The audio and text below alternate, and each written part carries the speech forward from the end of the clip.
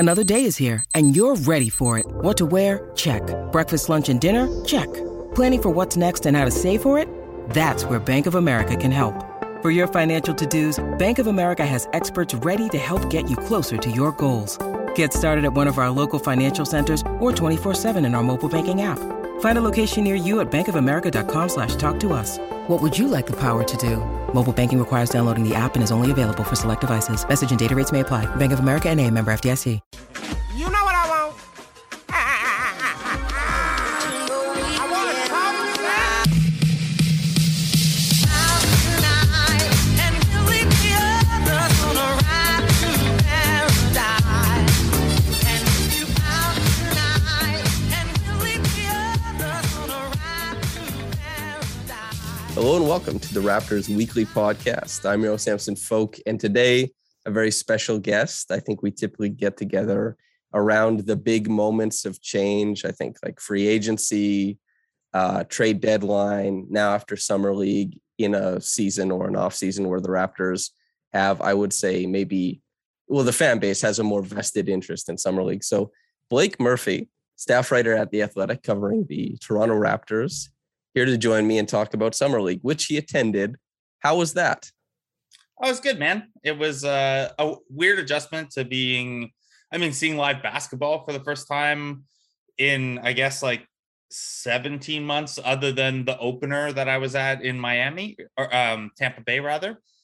The crowds were crowdy in and outside of the arena, but it was, it felt at least reasonably safe. The mask usage was better than I expected in Vegas in general. And then as media, you had to be vaccinated to attend. So in our media seating stuff, it felt reasonably safe. And, test before you go, test before you come back, test when you get back. We're okay. And it was just super nice to have live basketball back. And even if the quality of that basketball was not of the highest order. Is there a sound of the gym that you like above all else, like the squeak of the sneakers or the bounce of the ball, something like that? Nope, that's the sound of something else I like. My bad. I think it's hard to describe this sound, but I think it is because generally it's like a chatty crowd, because I don't think, you don't pay attention to, most people don't pay attention moment to moment the same way. So you kind of get this hush when big moments feel like they're going to happen, but also you get the disappointment of when moments don't happen. So to give you an example, like on the high end, there was one sequence where Jalen Suggs drives home this enormous putback, and then coming back the other way, Cole Anthony draws a charge, and then Suggs gets up and boom, chest bump Cole Anthony and everything. And that was right before Raptors Warriors. And in Raptors Warriors game, there were 3 or 4 instances where Kuminga had the crowd in the palm of his hand about to do something similar and just hit back rim on a dunk. I think he missed 3 dunks in that game. And that's my favorite sound. The sound of, oh my God, something cool is going to happen. Oh, damn. It's kind of lets the air out. And it happens more than you think because it's summer league and the quality isn't quite there. And when you were in Tampa Bay, you dabbled in professional photography, sports photography. Did you follow that up with anything this time around? I didn't want to check a bag. I figured with testing and all the extra restrictions that the airport was going to be enough without checking a bag. So we also, we had Jerome Chang with us for The Athletic. So he, that's kind of his realm. But no, I don't even know. I don't know if you would be allowed. I don't know if there was much photography at Summer League. Obviously there's Getty photos up and stuff like that. Emma Brown couldn't do her Twitter job if they weren't. But it's I don't know. It was pretty restricted this year to where I don't think I would have been able to go up and down like I can at a 905 game. But yeah, maybe next time. It's interesting what the internet attached to fandom allows people to curate, because if you didn't make the Emma Brown joke, I was going to. And who would have thought that you could be known as like Getty Images is your playground? This is your domain. Poor Matt Morgan of Raptors Summer League team and formerly two-time Raptors 905er posts a photo the other day on his Instagram with a Getty watermark. And I message him. I'm like, man, like you're a vet at this point. Like someone's got to get you these unwatermarked photos. You got to hit up the Raptors social guy, who I won't name, but does a tremendous job with their Twitter and their Instagram. You got to hit him up and get some real photos here. Hit up the open gym guys. Yeah, there has to be a connect at that point. I totally get That's how that. you know you've graduated from summer league status is you start getting the pictures up without the Getty. Yeah, I assume there's, people start reaching out. Like there's a point in life, there's different tiers to how people operate and move and different freedoms and things you're, afforded. But I think if you become an NBA player, people should start offering that stuff. Like, should I take up photography and start offering it to the Matt Morgans and all the people who don't know? Is that a market inefficiency from me? Well, it sounds like you're suggesting this operation runs entirely for free. So I don't know that it's a good money maker for you. I'm sure the players would appreciate it, but I just want to be appreciated. Money is no object to me. I just want to be appreciated, I think. sure. Yeah, you got that blogger money. You don't need photography money on top of that. Yeah, blogger money's got me looked at. Am I understanding right from your tweets that you built your own palatial home this week too? Yeah. Unbelievable. You got to save money where you can. That's the life. Okay. That's how you get rich enough to build your own home, is doing everything yourself, right? Yeah, that's what I've clearly been cutting your hair yourself, and I haven't touched it. It is just so long now, and I don't know what to do. But I feel like cutting it would be kind of an atrocity to what I'm doing here. It's very flowy. Yeah, I know it's supposed to be a minimalist approach. Are you close to the point of trimming the mustache, even though you're letting the beard go? I've trimmed the mustache like 6 times, and it becomes very apparent when you try to like bite into a burger, and on intake, the burger sweeps the mustache hairs and you bite your own mustache hairs. Little soup strainer. Yeah. Yep. That's exactly it. So I've had to, not here, it's kind of wispy around here, but right here, I've trimmed many times. Yeah. Your Ryan Gosling nice guys area. Yeah. It's the one area it's growing well for you. Okay, dude, like it's better than a lot of people. I like to babies. Yeah, okay. Yeah, my newborn nephew isn't growing hair yet. Do you want to compare your mustache to his? Yeah, if he could come up and we could check it out, I'd be very happy to. He's got a weird thing going on where his hair hasn't really grown yet, but instead of looking like his hair is growing, he looks like he's balding. Like the way his hair is coming in, it looks like male pattern baldness on a baby. It's not I hope this is a temporary thing for him. So he and I have more in common than people might have thought with the male pattern baldness. Okay, let's get into the offseason. So quite a few people were confused at what the Raptors' overall idea might have been, the way that they went about. If you look last offseason, where I thought they took a rational risk in trying to maintain flexibility for Giannis Antetokounmpo. I don't know if that was commented on or acknowledged, but I think that is the conventional wisdom. This time around, some people think they might have missed out on some opportunities. Some people think like, hey, this is just what the market dictated. This is the position they're in. I'm of the idea that not getting Holmes seems like a big flop to me, because I also rate Holmes quite a bit higher if the reports about years were true and all that kind of stuff. But as far as the draft goes, I think that Scotty Barnes has made a lot of people happy, especially he's had a larger self-creation bump, I think. But what have you thought about the offseason so far? And do you think there's an indication of what the Raptors are trying to go for into the future? Yeah, it's been a tough one. And it's a tough one to sort through, because direction-wise, it is a little kind of disparate or incoherent as a whole, right? Like, they're clearly, the Scotty Barnes thing suggests that they're looking at a longer time window, as does letting Kyle Lowry go. And you could move Goran Dragic later, but right now he stands out as a timeline misfit.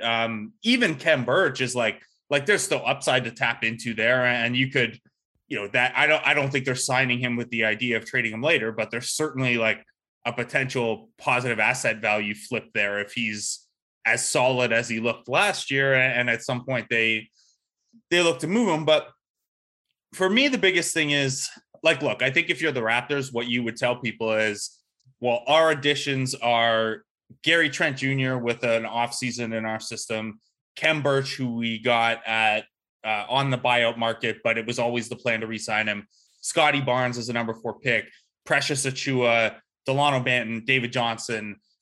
So they would look at it, I think, and see, hey, compared to the start of last season, they've added a lot of younger pieces and pretty solid pieces. And then the big downgrade is you flipped Lowry for Goran Dragic. The only other players you really lost are DeAndre Bembry, Paul Watson, Stanley Johnson, Aaron Baines, Alex Len. So like not guys you're really melting down about, I don't think. Now, so all of that would be logical and you'd understand it and you could see where there's room for optimism. Where my issue comes in is, and it's not just the Giannis chase, but they did spend 2 years building a certain path of flexibility. And it was part of the reason for like the Norman Powell, Gary Trent trade. Yes, Trent is earning slightly less and only having to go 3 years versus 5 years is a real difference. And Trent is in his pre-peak phase, whereas Powell's in his late peak phase. All those things matter. Part of the draw of that, though, was also that Trent carries a much lower cap hold.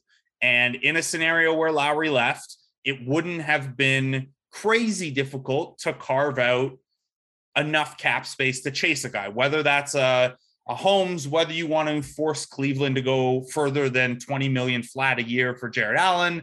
You want to chase Josh Hart with an RFA deal that's more than the mid-level, whatever your choice. So I think it's not a bad offseason in terms of who is on the roster now versus the start of last season.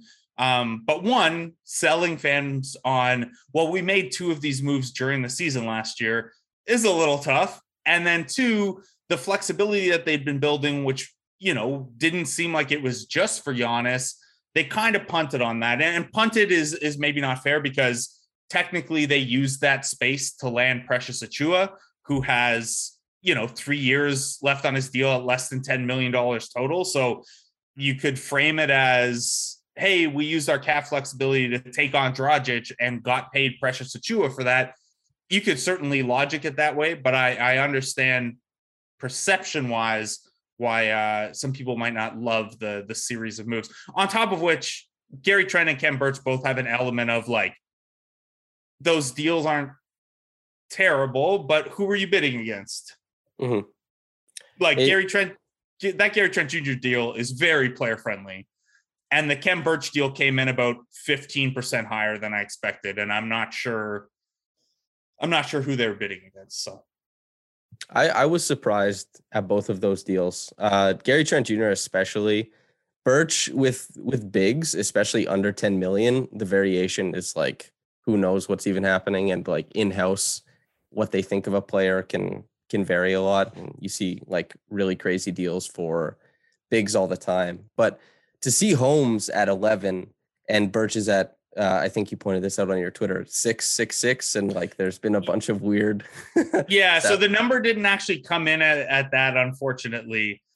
The second year on his deal, if it was a straight 20 million, was going to be 666.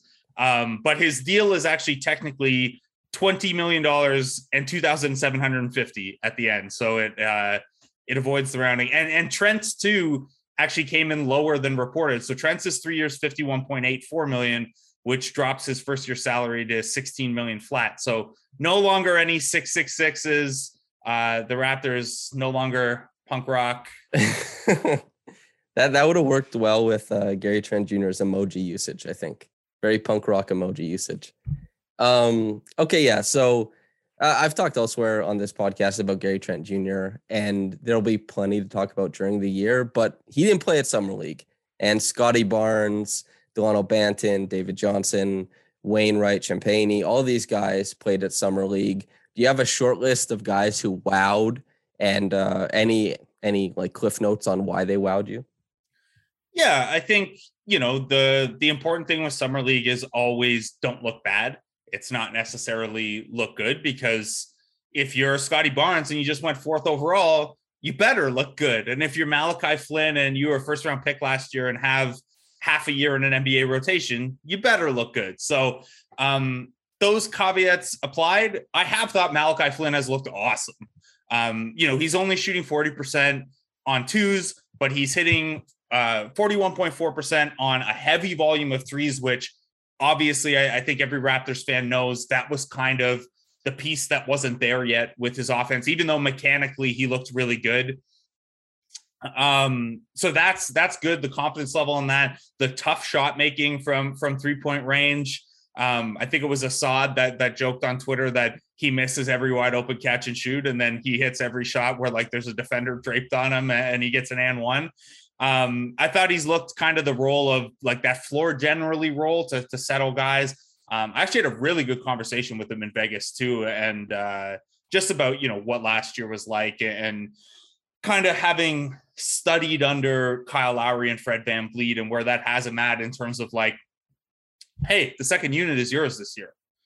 And so I think he's impressed in that regard. I think him and Precious having a nice chemistry early on is a potentially good indicator for that second unit.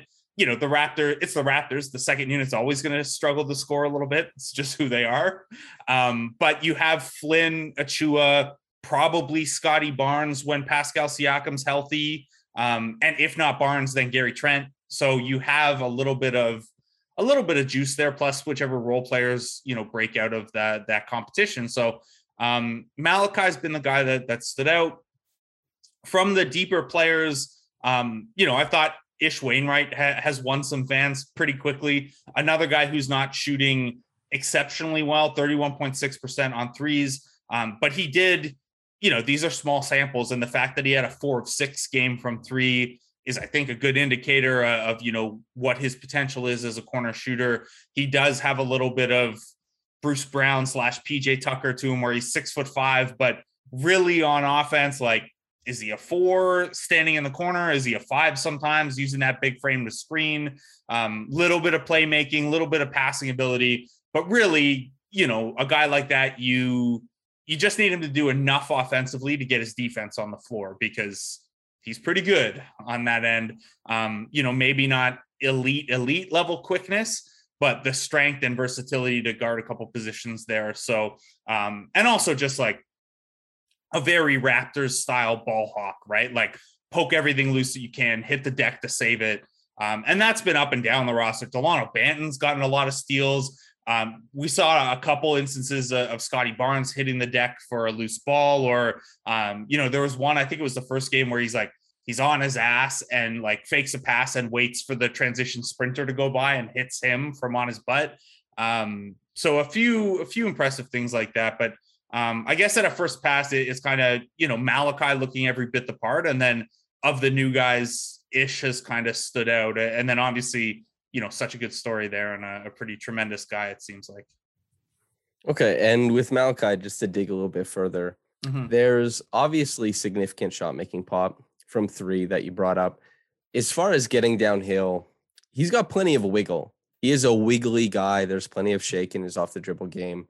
But when as far as the Raptors for a while now, outside of Kyle Lowry, haven't been able to ask many players to generate downhill momentum, rim pressure. Malachi Flynn looks very good, but doesn't look like that type of player either. Do you think that's more likely to get in the cards, or Grift King type of stuff? What are you looking for him to add? Yeah, I think, realistically, at his size and his athletic profile, it's probably going to have to be the Grift style. He's a very good change of pace dribbler in kind of like a Jose Calderon-ish way, where it's like, okay, you're not fast necessarily, but your ability to play at different speeds kind of tricks a defender, right? He does have some nice hesitation moves to his game too, but I think similar to a Van Vliet, at the rim and in terms of rim pressure, at that size and athletic profile, you're going to have to make some really difficult shots. And we've seen him do that. He had a very difficult and one the other day. And there's some ability there to do that. So you don't rule it, like he's not going to get 0 shots at the rim. But I think that his drives are going to be, the biggest threat there is first the pocket pass that he's really coming along with. Second, kind of that delay roll over the top pass that he hit Precious with twice this week. And then, as a tertiary option, probably to try to get to the rim and score that way. So the one thing that I might like to see from him in terms of the funk to add to that, you've got the tempo change already, but maybe let's see a little bit of that, like free throw line, Etuan Moore stuff, like let's get a little floater package there. And it's something that, I'd hope Fred VanVleet's been crafting a little bit too. If you can't get to the rim, gnashing it and resetting it and looking for your big that way is helpful. But sometimes, especially if you've got your defender in jail, kind of that little push shot against a dropping big can be a really valuable weapon. Yeah, agreed. It'll be interesting to see what both of them add. And especially since Malkai, as you said, like you just don't want to look bad. Not only does he have half a season roughly of NBA experience, but he's also very old for a guy who has as much NBA experience as he does. So you want him to look good. He looked a little bit bigger as well. Scotty Barnes. Let's do the Barnes stuff. Yeah. Big muscles, big body, big man, big trouble. Okay. Scotty Barnes. There are 2 plays that really, really intrigued me outside of like all of his chaos agent stuff that even at Florida State, he had like lose the dribble, spin into the lane, shovel pass to the guy cutting from the 45 that nobody saw. Lots of stuff like that. Very good. Not to like get to draft Twitter with it, but like proprioception, really noticing himself in space and that kind of stuff. But I think there were 2 plays. One was the little half spin and then turn back and hit the fadeaway. He got his leg around his defender, who was Kuminga at the time. He actually stepped around him as part of the fake, then came back. The balance was really impressive.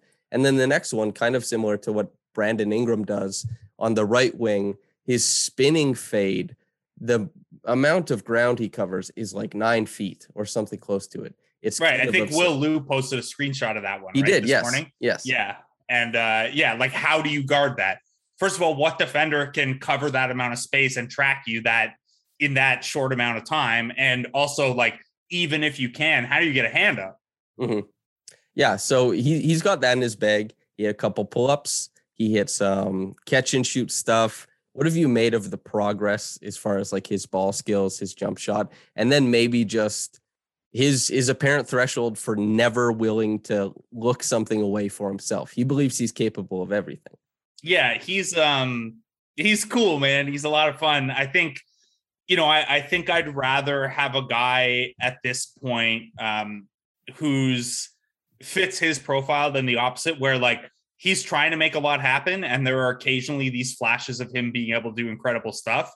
And then like some of the easier stuff is not there for him yet. And I don't know if that's like, I always think of the term kind of big paws on a puppy from The Wire. And it's like, oh yeah, like he's seeing what to do and he can like physically get there and do those things. But like, there's just like a tiny disconnect between skill and like the skill level and the mental side where he knows what to do. And that's just like, there've been a couple times where he has these really great, powerful drives into the paint and gets 2 feet in there and then just like loses the handle or flubs the layup or something like that. Or, he's a very creative passer. Some of these dump offs that he does, dump off isn't the right term. They're like bullet off passes. Poor Freddie Gillespie is, they are not the smoothest dump off duo, Scotty Barnes and Freddie Gillespie. But all that's to say, he's doing the higher level stuff and he's trying the higher level stuff. And I think as far as an indicator goes, you like that a little better than a guy who's coming out and be passive or is trying to go into the post every time and just go over top of guys. Like, the one of the warning signs here would maybe be if Barnes was just, especially because he's playing the perimeter more here, if he was just trying to take smaller guys into the post and he wasn't trying to beat a center off the dribble or, attack off DHO or something like that. I think those would be bigger concerns.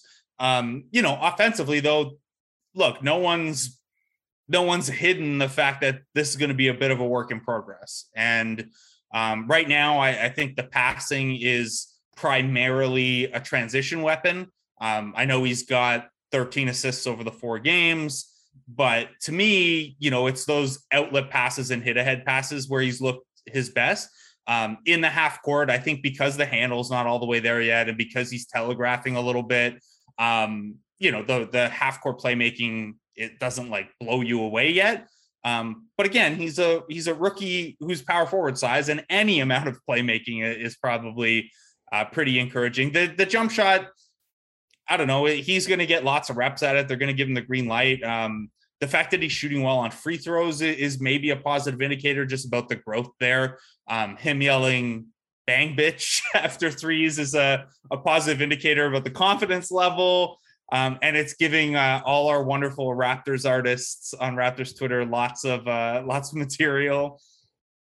And then, I think defensively, he's there, right? Like you mentioned the draft Twitter terms, his processing speed on defense is unbelievable. He knows where a play is going. He has the physical tools to cover a lot of space and track a lot of space comfortably.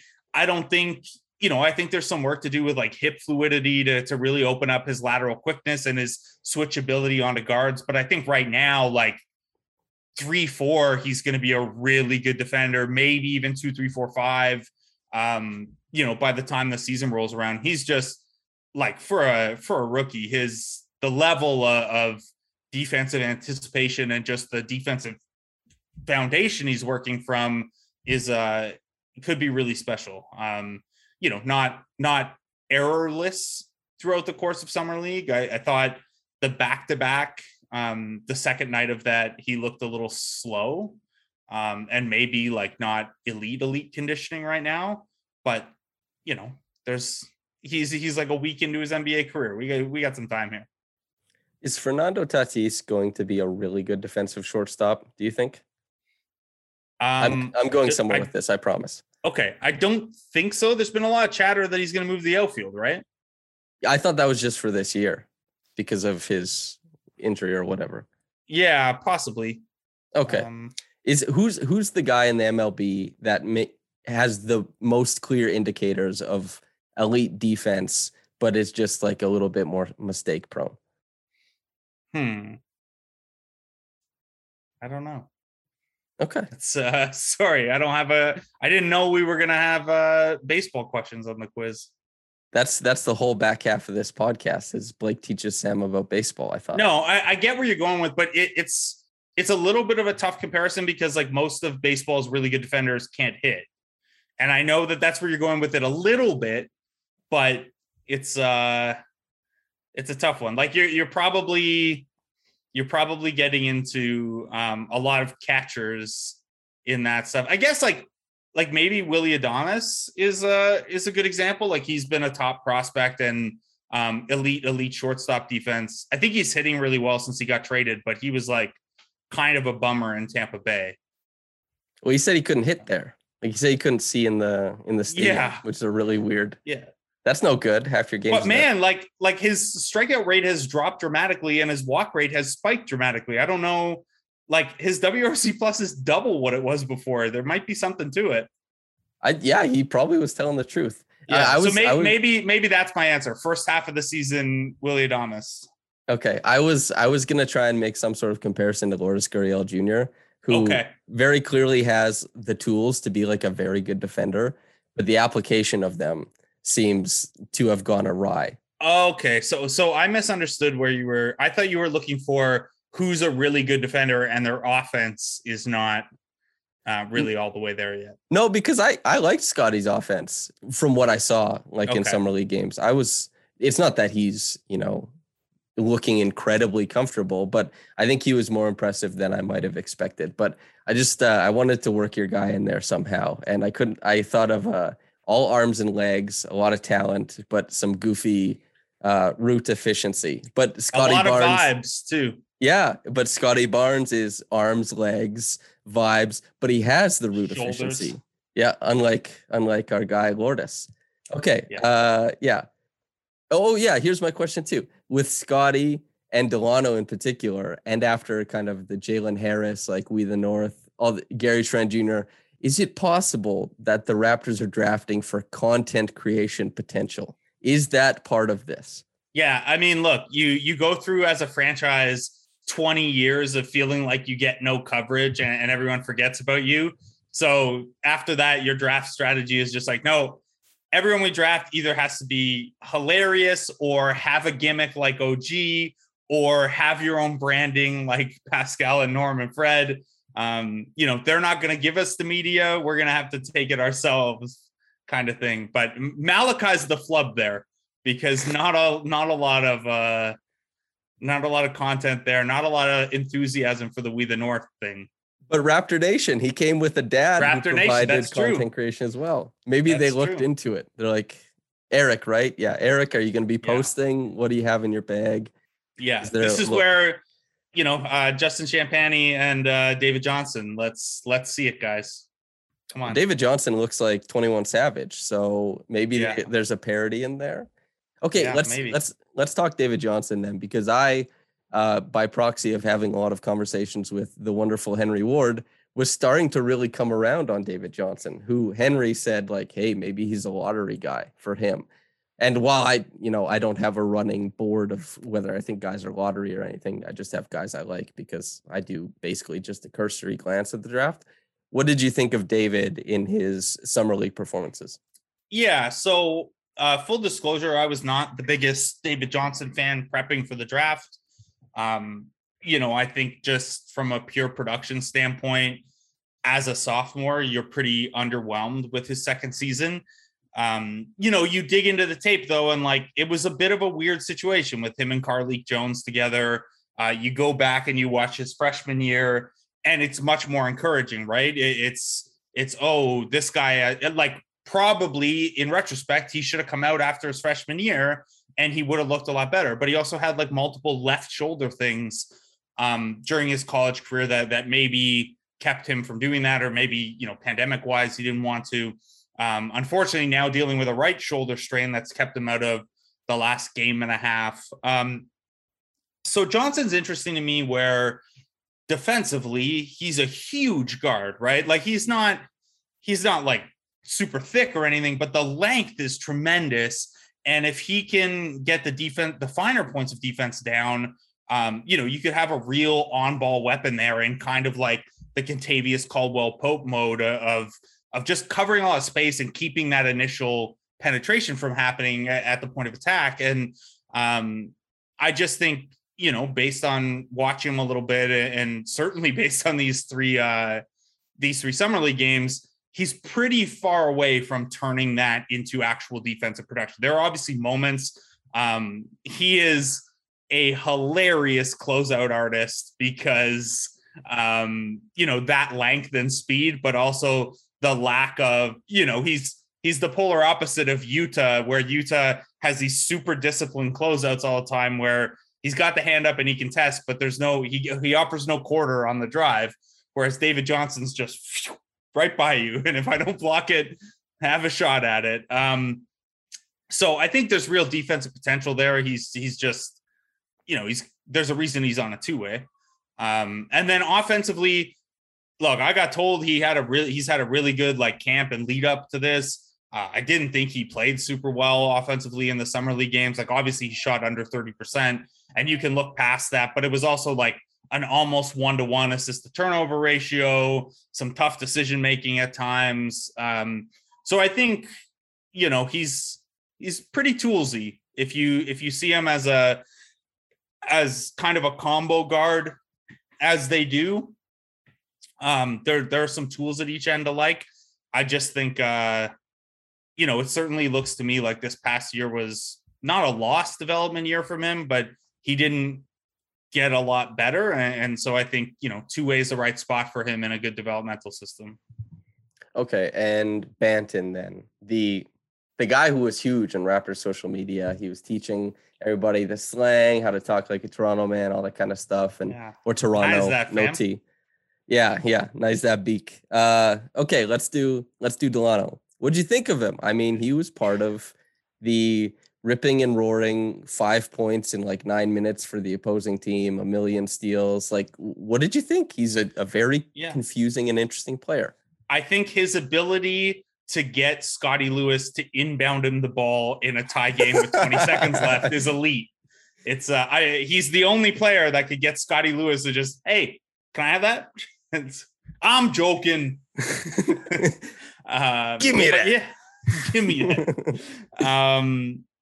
But yeah, he's fun, man. And he's another guy that, like, he got an NBA deal, but he's going to be a 905 regular. Like, he is not ready for NBA minutes yet. Mm-hmm. I think the full guarantee this year and the second year on the deal tell you how optimistic the Raptors are that they can turn this into a productive player. And it's not super hard to see how that would happen. He's a 6'9" point guard with these huge strides in transition. He's another guy like Flynn who like he's fast for 6'9", but he's really kind of on his own pace guy, right? There's just some funk to him that's going to make him hard to defend. Obviously, the length defensively is really cool. A lot of mistakes in summer league so far, like a negative assist to turnover ratio. But I think probably the thing that I've taken most from Delano, and this was the case in 3 of the games, I think, and it came up in my notes in 3 of the 4 games, is that he has gotten better as the game's gone along each time. And sure, that happens sometimes, like just randomly, and it's noise. But I think for a high IQ player like him, who a lot of the coaches had mentioned, like, oh, he picks stuff up really quickly. I think an environment like this where, this is tougher competition than he's seen, and he has the freedom to make some mistakes here. I think that's good for him. I think, that's a good way to learn. And you, again, like we talked about with Scotty a little bit, you almost at this stage prefer the errors of guys trying to do too much versus guys who are making errors by being too passive. So yeah, I think he's going to be really fun with the 905. I think he might be their starting point guard. Yeah, I think he's going to be really fun. But like Johnson and like Champagny, like the Raptors are kind of, we maybe got it twisted up last year because of the G League bubble and the enhanced two-way rules and stuff. Those 3 guys are going to be G Leaguers in my mind. Like, I'm not penciling out any of them into when we do our rotation breakdowns or anything like that. Like, I think those are their development pieces. And after using those spots for a couple of years on guys who could maybe help now, I think the Raptors are kind of pivoting back to, okay, we gotta dig some long-term upside out of these plays. That makes sense. That was the next thing I was going to ask you, was what position do you think Delano actually plays in the NBA? Because what position does anyone on the Raptors play? OG, Pascal, caricature, something like that. Malachi Flynn is the only player on this team with a position. Fred to some degree, maybe. Or well, I'm even thinking, combo? like, if they played together, Fred would be off the ball, and Fred has shown he can defend bigger guys and stuff like that. So, do you think Fred would be off the ball a lot? Do you think? I mean, Malachi I think so. has that trust? He's just such a good shooter, right? Well, you and I definitely agree on that, and like how he should be utilized. But the Raptors have kind of gone maybe a little bit different way with more on-ball reps. But I mean, also that might have been like in part like developmentally, right? Like Sure. And I thought he improved a lot as a pick and roll passer last year. But yeah, like I think, isolate a single possession, and how do you want to optimize that with Flynn and Van Vliet on the floor? Like Van Vliet's probably on the second side, or he initiates and then relocates. So anyway. Okay, so let's do the context of initiating, primary or secondary. Delano, if nobody likes projecting that much, but I'll put you in an uncomfortable spot. If you had to project what he's going to succeed at more often, G League versus NBA, do you have any thoughts?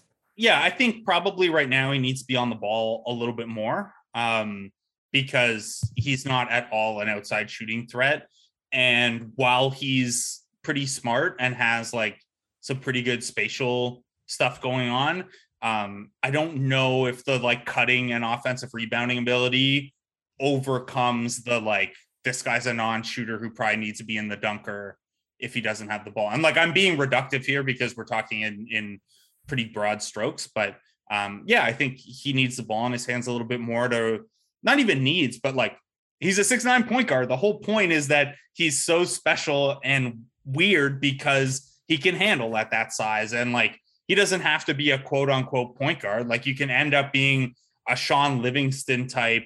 Hey, sometimes you're going to initiate off the ball. Sometimes you'll be in the post of the dunker. Sometimes, you know, you're just out there for vibes. It can go a lot of different ways, but I think for right now, yeah, you want the ball in his hands. You want to see, can he be like a point guard? Because the whole thing with the way they're building the roster is like, they have Van Vliet and Flynn, but everyone else, it's supposed to be, you know, the offense from 3 or 4 different trigger points, and it makes you really difficult to guard against. So I think they'd like to, especially with 905, have the ball in his hands a lot to bring those skills along. Now, they probably want to do the same with David Johnson because they want to turn him from more of a 2 guard into a combo, but there are lots of minutes and touches to go around. Mm-hmm. It'll be interesting. Like, there's a bunch of different ways for tall guys with ball skills to make themselves valuable. Slow-mo, for example, in Memphis, is super unique usage for him. Like, even they used him as an initiator specifically for a lot of Jonas Valanciunas plays. Caitlin Cooper wrote a really good piece about that. And it's just, you know, Banton, if he hits, and as you were saying, like, really high feel, picks things up very quickly, who knows how he can apply himself and his length against half court defenses and stuff like that. Should be really interesting. And are you going to tell people I did that I housed your inbounds pass? Yeah. Okay. Yeah. And the other thing with Banton is like, this is going to apply to like 90% of rookies. He's got to get stronger. And, you know, that might be, I think, a part of Ishmael Wainwright's salary is as a strength coach. Yeah. And like, Banton's got to get stronger for a number of reasons, right? Like finishing, defense, being able to absorb some contact as you're driving to keep the pass open. Like, so you don't have to barrel into guys and pick up a bunch of charges. And, but yeah, he'll get there, I think. Yeah. So how many, there's 4 or 5 roster spots that appear to be, there's an element of competition for them. And there's 6 guys who are going to be competing for that. If I have that a rough estimate of it.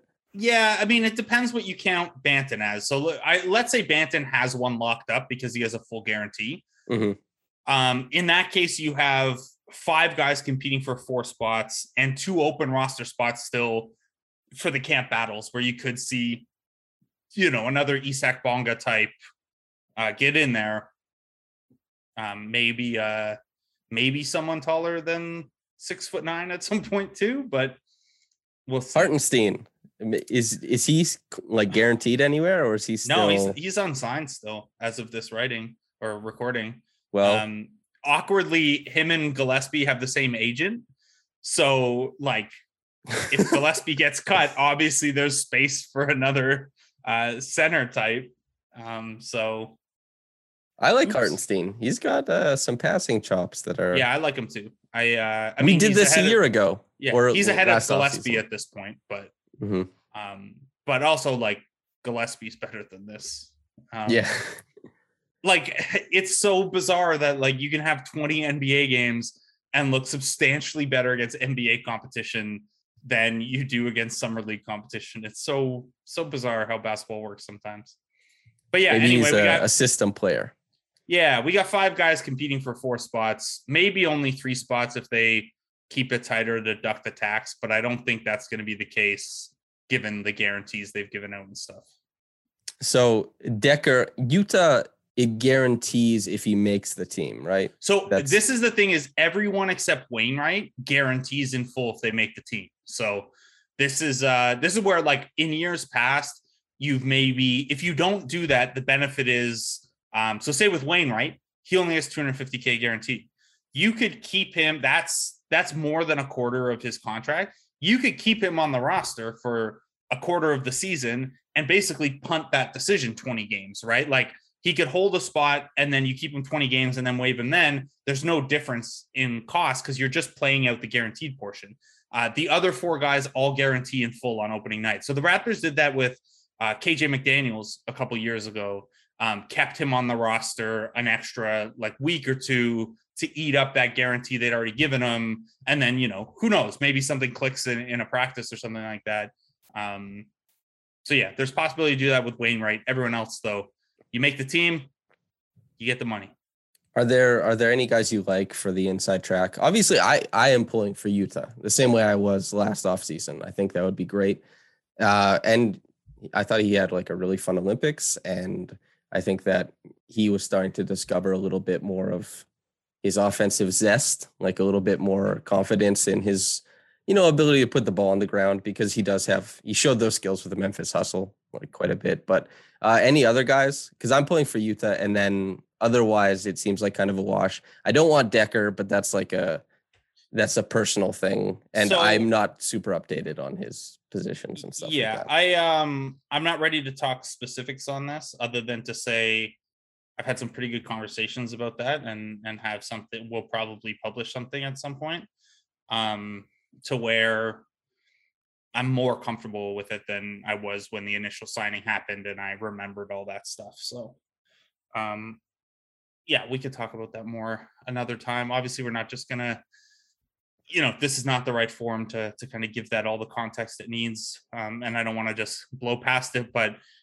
for the sake of analysis, he's in there on a partial guarantee, and it's a $350,000 partial guarantee. It's a big one. So the big thing with Decker is, he had 4 years in the league. He went from not playing at all to playing heavy rotation minutes to not playing at all to playing heavy rotation minutes. He never got sent to the G League for that developmental stuff. Bounced around. He played for 4 different teams. And, that alone can be a red flag sometimes. And the big thing was he only shot 28% on a low volume of threes. So for a catch and slash guy who's very athletic and has some good size, not hitting the threes kind of undercuts your slashing game, right? So that's been the big change with Decker overseas. He's really become a shooter, and that's opened up that slashing skill more. Sorry, I lied. He played 7 G League games. Good plan, Houston. But yeah, like he hit 41.8% of a high volume of threes this year, with Turkey, playing with my guy Tyler Ennis for a little bit. Tyler Ennis told me that the 3-point shooting spike is only because of his passing. Tyler Ennis taking credit, to which I said, could you improve my 3-point shooting then? And I never got a response.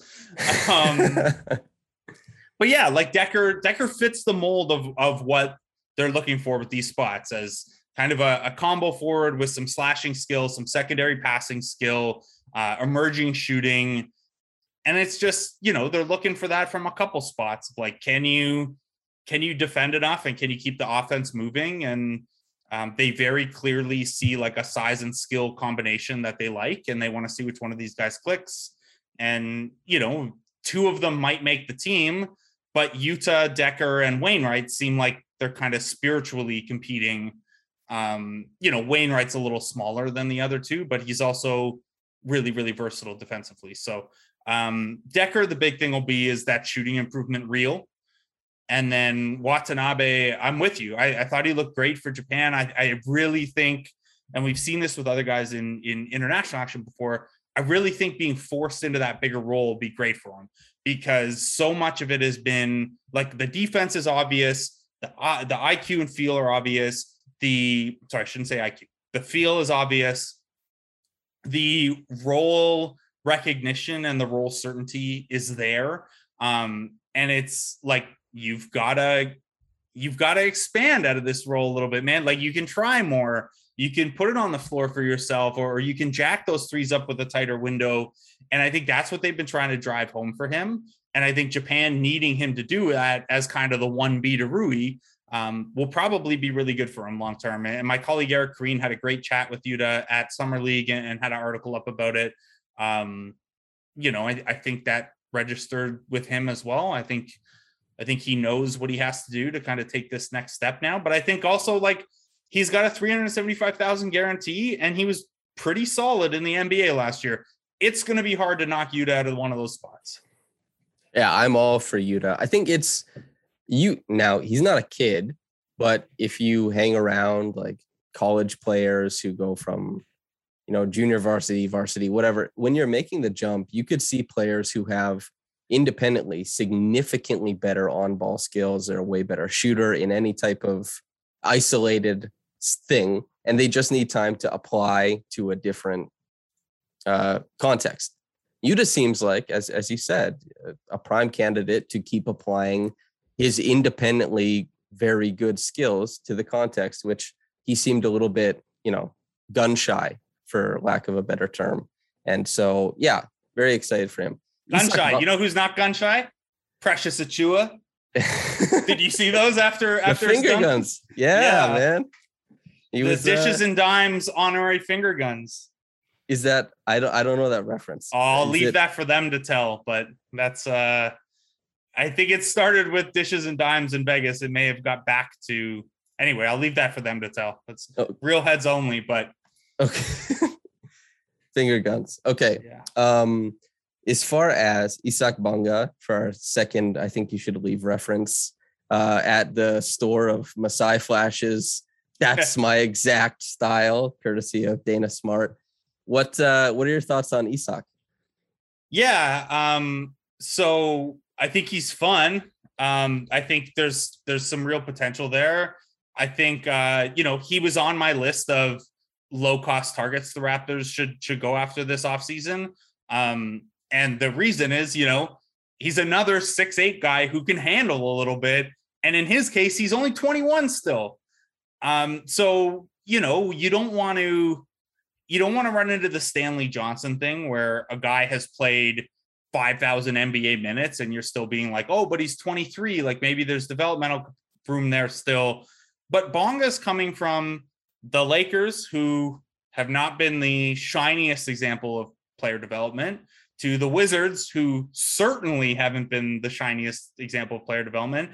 And then like weirdly, maybe it was purely on merit, but in 2019, 2020, he shot like 50% overall and 35% on threes and 80 plus from the free throw line. Like he was 50, 35, 80, which for at that point, a 19-year-old with some ball skill is pretty good. And if you're committed to development, like throw him the minutes, throw him the touches. And then last year he just like barely played, and it was really hard to see where he was at. Like I didn't see a ton of him last year, and I don't like, maybe he took a big step backwards, but maybe also he just like it was situational and they had kind of tapped out on him. But I think, there's some intrigue there. Like I won't go as far as some of the people on Wizards Twitter who think he's a point guard, quote unquote, but he's another 6'8" guy with great length who can handle a little bit. Another guy who needs to put on a substantial amount of weight, but there's a little bit of bantenness to it in terms of like, well, what's the draw and what are you looking for out of this guy? What do you think you could turn him into? He would have been, you can't do this. He's probably too established as a former number 39 pick who's had like a full season starting in the NBA. He would have been super interesting to me on a two-way. And this would have been his last year of eligibility on that. But he got a $200K guarantee. So that's out the window now. But yeah, I could see him as like, a 15th man who's also spending some G League time. He'd have to approve it at this point, but I'm sure they talked to him about what that developmental process would look like. I thought he looked pretty solid in the Olympics too. He had a couple fun games, a couple fun moments. So, that's where I'm at. Like we haven't seen the guy in a year, basically at the NBA level, but with his age and size and kind of nascent ball skill, like you certainly get it. I don't think he's a favorite to win a spot, but I would understand it. The Raptors are cooking up a real funk fest, it seems. Yeah. Yeah. The Raptors are like, like Bobby Webster was like kind of joking about having a whole team of like, why not make the whole plane out of Pascal Siakam's? But like he wasn't entirely, like, even Precious like thinks he probably, I mean, he's bought in a little bit in these summer league games, a little bit more to the identity I think he's going to have to play with the Raptors, which is like, you know, you're a center, even though your size doesn't suggest it necessarily, just because like they need those minutes, and like his ball skill as a center is much more impressive than his skill package if he's a 4. But even he's a guy who can, like, you know, the rip and run, grab a defensive rebound and push full court. He's another guy who can do it, and has looked like, at least with Nigeria, looked really good defensively. So, any other guys you think the listeners should know about before we get out of here? I mean, I think there's probably a couple guys who are going to find their way to camp, specifically with the 905 in mind. Like, they do have 2 open spots, and usually those last couple spots will go to Exhibit 10 guys who, you know, can be converted or kept on the roster, but more likely they're getting waived and they make 905 pieces. There's also always the potential for the no day Exhibit 10, which is like, the Raptors have done this every year. You cut a couple guys early and then you sign new Exhibit 10s in their spot and also waive them, so you can kind of cheat the extra Exhibit 10s. So there are a few names like that I'd expect to come up. But yeah, in terms of like guys they could add for those 2 final spots right now, I don't have a great feel. I think, you know, you line up what the roster looks like maybe you want another point guard and another, like, a true center in there fighting. But we're talking about the end of the roster spots. I'm also entirely fine with just like, take the upside play. Like, if you're 15th man, the guy who makes the roster as the 15th man, if you run into a situation at one point where you need him to contribute and he can't because your position balance is off or whatever, a lot more has gone wrong than the choice you made in that 15th roster spot. Like I think back to the campaign Isaiah Taylor camp year, where they ended up keeping Malcolm Miller instead of a third point guard, which is campaign's Joker origin story. But, you know, that's kind of the mind I'm at, is, you know, especially at the back of the roster, get the best guys, or the guys you see with the highest developmental upside. So I don't have names for you. We'll see after summer league who gets deals and who doesn't and stuff like that. But yeah. I mean, I'd always go with the upside play. I don't. Yeah. The Raptors, like, within reason. Yeah. Like, their entire team is power forwards or like combo forwards right now, but also who cares? You look at what Jason Thompson, an established veteran, he came in, he has a later rotation spot. Was that super meaningful? Or would it, you know, it's not the buyout market, but that roster spot for somebody who maybe had something else in the tank? Like, why not? It's a game dominated by the top end guys. So it's also like a shift in philosophy of like, do you have Kawhi Leonard on your roster and you're trying to maximize every minute anyone's on the floor, so you got to go Jody Meeks? Or are you kind of in like a reestablishment year and you need to find a guy who's going to be, you know, you're trying to find the guy who could be a part of the rotation in 2023, maybe, if things work out. And just which Jody Meeks can't be. Yeah. Get guys who won't steal assists from Pascal, like just completely fumble the ball out, just so there's like some Freddie semblance Gillespie's of... cut then. Poor guy has robbed Scotty Barnes a few times. Gillespie thing's so weird, man. Like, he's got that September 5th partial guarantee trigger, and it's only 50,000. So my bet would be he's still in the mix, but the poor guy has had just the most snake bitten summer league so far. Gotta have a really good camp, probably. Yeah, I mean, if he even gets there, right? Like 50K is 50K. I hope he gets it. I hope every player gets every partial guarantee, whatever. Yeah, that's the pro labor stance. I'm a pro labor guy. That's kind of my whole thing. Any team that spends more than one or less than $1 shy of the luxury tax is robbing labor. I don't know how many other podcast guys for like team have had a labor union worker come on and talk about podcast stuff. That's me. So I have on Abdul. Oh, right. Yeah. Sorry, I forget about that. He's side too of him big now. sometimes. He's He's been having too much success on the Yeah. writing side that I kind of forget that's where he's rooted. But yeah, Comrade Abdul. Yes. Let's go. To be that talented, he's just got his hand in like 6 different cookie jars and succeeds at all of them. Good for him. So do the Raptors with this with these camp battles. 5 different guys with partial guarantees. Fingers crossed. Okay. OG Anunoby walks in the gym with a bright pink do-rag and his big glasses. What are your immediate thoughts? My immediate thoughts was, please step out of the tunnel long enough for me to get a picture of this. And who ended up getting the picture? I mean, he was on, they put him on the broadcast at one point. I did take a picture, and it's grainy because it's like very zoomed in, and like OG's head is like sticking out from the corner this much. And Gary Trent has, I think, a bandana and a face mask on. So there's like, you can see like this much Gary Trent, and it's a ridiculous photo. I didn't run into OG. I was pretty sad. I saw pretty much everyone else, but who was all there? Do you have a literally every person on the roster except Goran Dragic was in Vegas at some point. Okay, I'm gonna take my Dragic stance right now, and I'm curious to see how you feel. I don't disagree care. with you, whatever it is. Okay, yeah. Oh, this again. I don't care. Like I like there's like translation, but also maybe he was just trying to endear himself to Raptors fans who were so vocal about like, get this guy out of here. And he's like, yeah, I'd like to be out of here. And they're like, hey, wait, you son of a bitch. You don't get to say that. Only we get to say that. Yeah. You can't quit. You're fired. Yeah, exactly.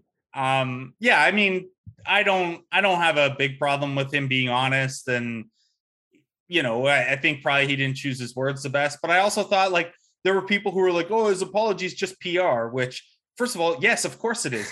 You put your foot in your mouth. That's what you do. But also, as far as PR apologies go, you've won a championship and I haven't, is a really good line to try to smooth things over with the fan base. Like you couldn't ask for him to say anything more like praise of the franchise and self-defeating than I got no rings and you do.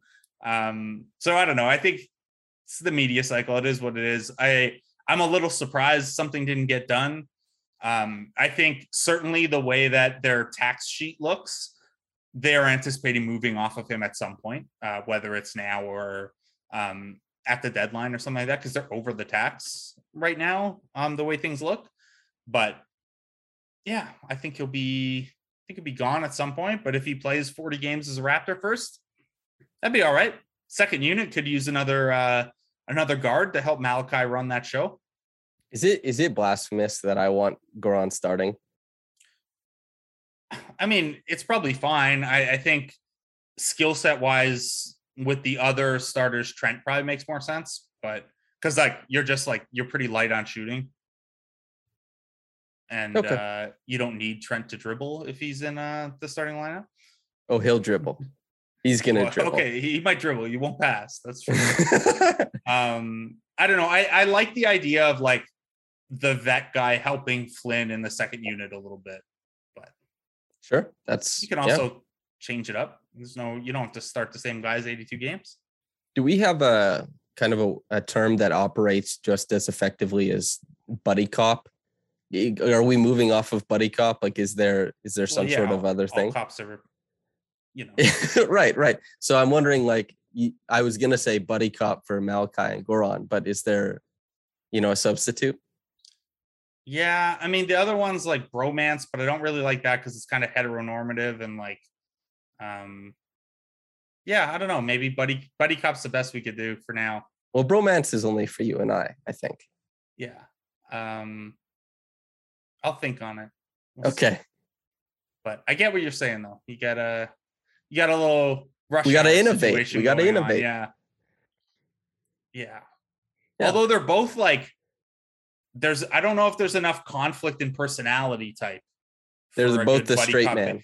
Yeah. It might be more of a like, mentor mentee thing of like, and then like an eventual student becomes the teacher situation. Okay. That might be the more likely path for them. I don't know. Okay. Yeah. That seems more appropriate. Yeah. I can't see either of them emerging as like the funny guy. Like they're both the straight man. So it's tough. Goran would have to assume form as like a, kind of bumbling guy who keeps getting like smacked in the face over the course of his career, and he has like huge egg bumps I guess, on, but he's like, so tough though. Like yeah, like that might actually happen, but it's part of like a broader like gimmick of just being the toughest guy in the gym. he's kind of like, I'm too old for this, but still super effective. Yeah. Yeah. Okay. And then him and Malachi are changing characters halfway through the movie. Exactly. It's just confusing like for the Community. audience. Yeah. I was thinking more Lethal Weapon 5. I haven't seen Lethal Weapon 5. Is that a faux pas? Come on, man. Always Sunny? Oh, okay. Yeah. Okay. Wait. Sorry. Yes.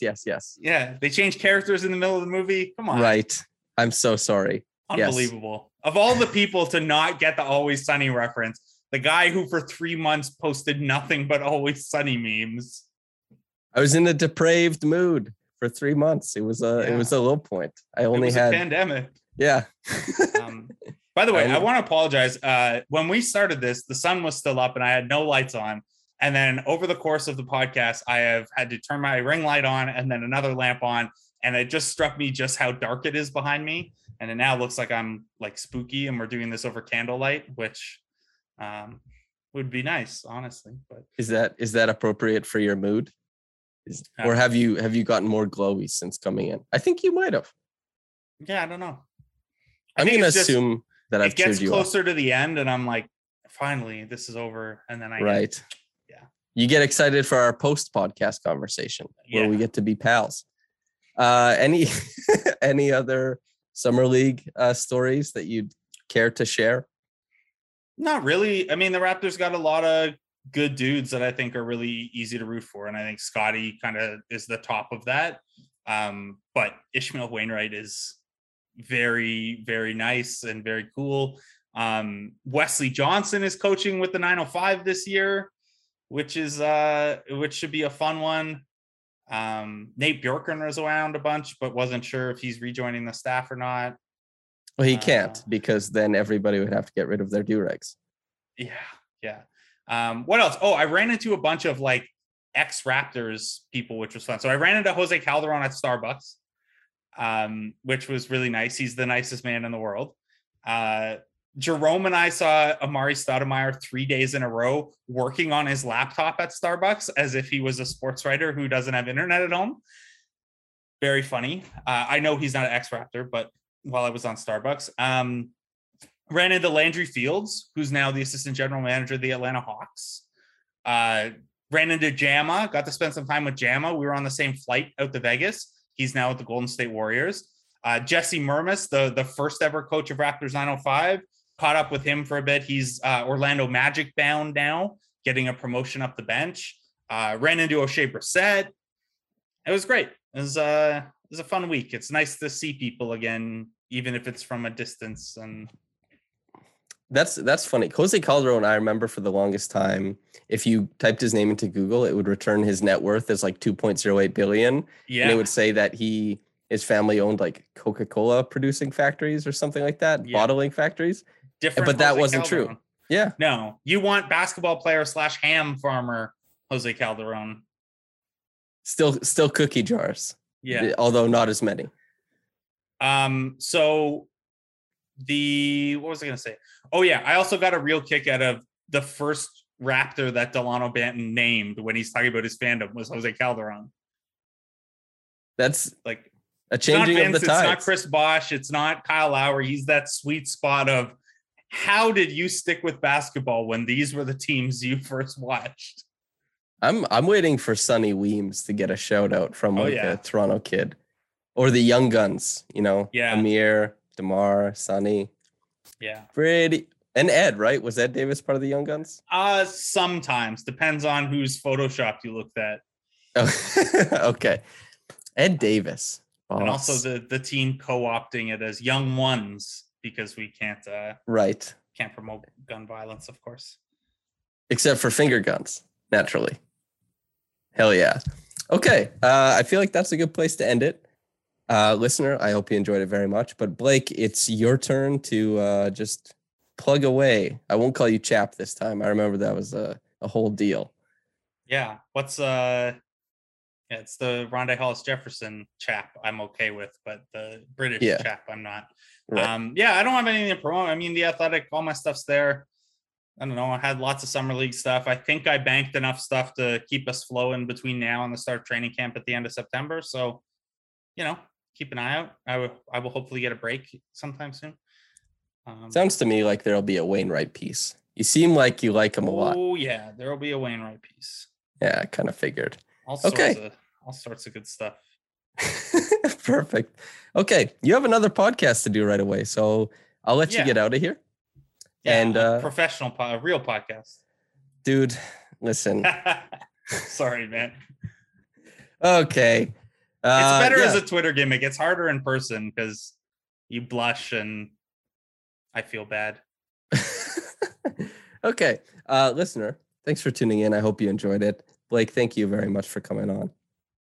Thanks for having me, buddy. Okay. And listener, if you want to rate or subscribe or whatever you do to make the podcast seem more attractive in an algorithmic sense, please do so. I don't really ask for this very often. And if you want to leave a nice review where you say nice things, hell yeah, I'd enjoy that a bunch. And if you don't want to say nice things, say them to me on Twitter instead of the forever forum that is the Apple Podcast review spot. So thank you. But whether you got into this in the morning or at night, have a blessed day and goodbye.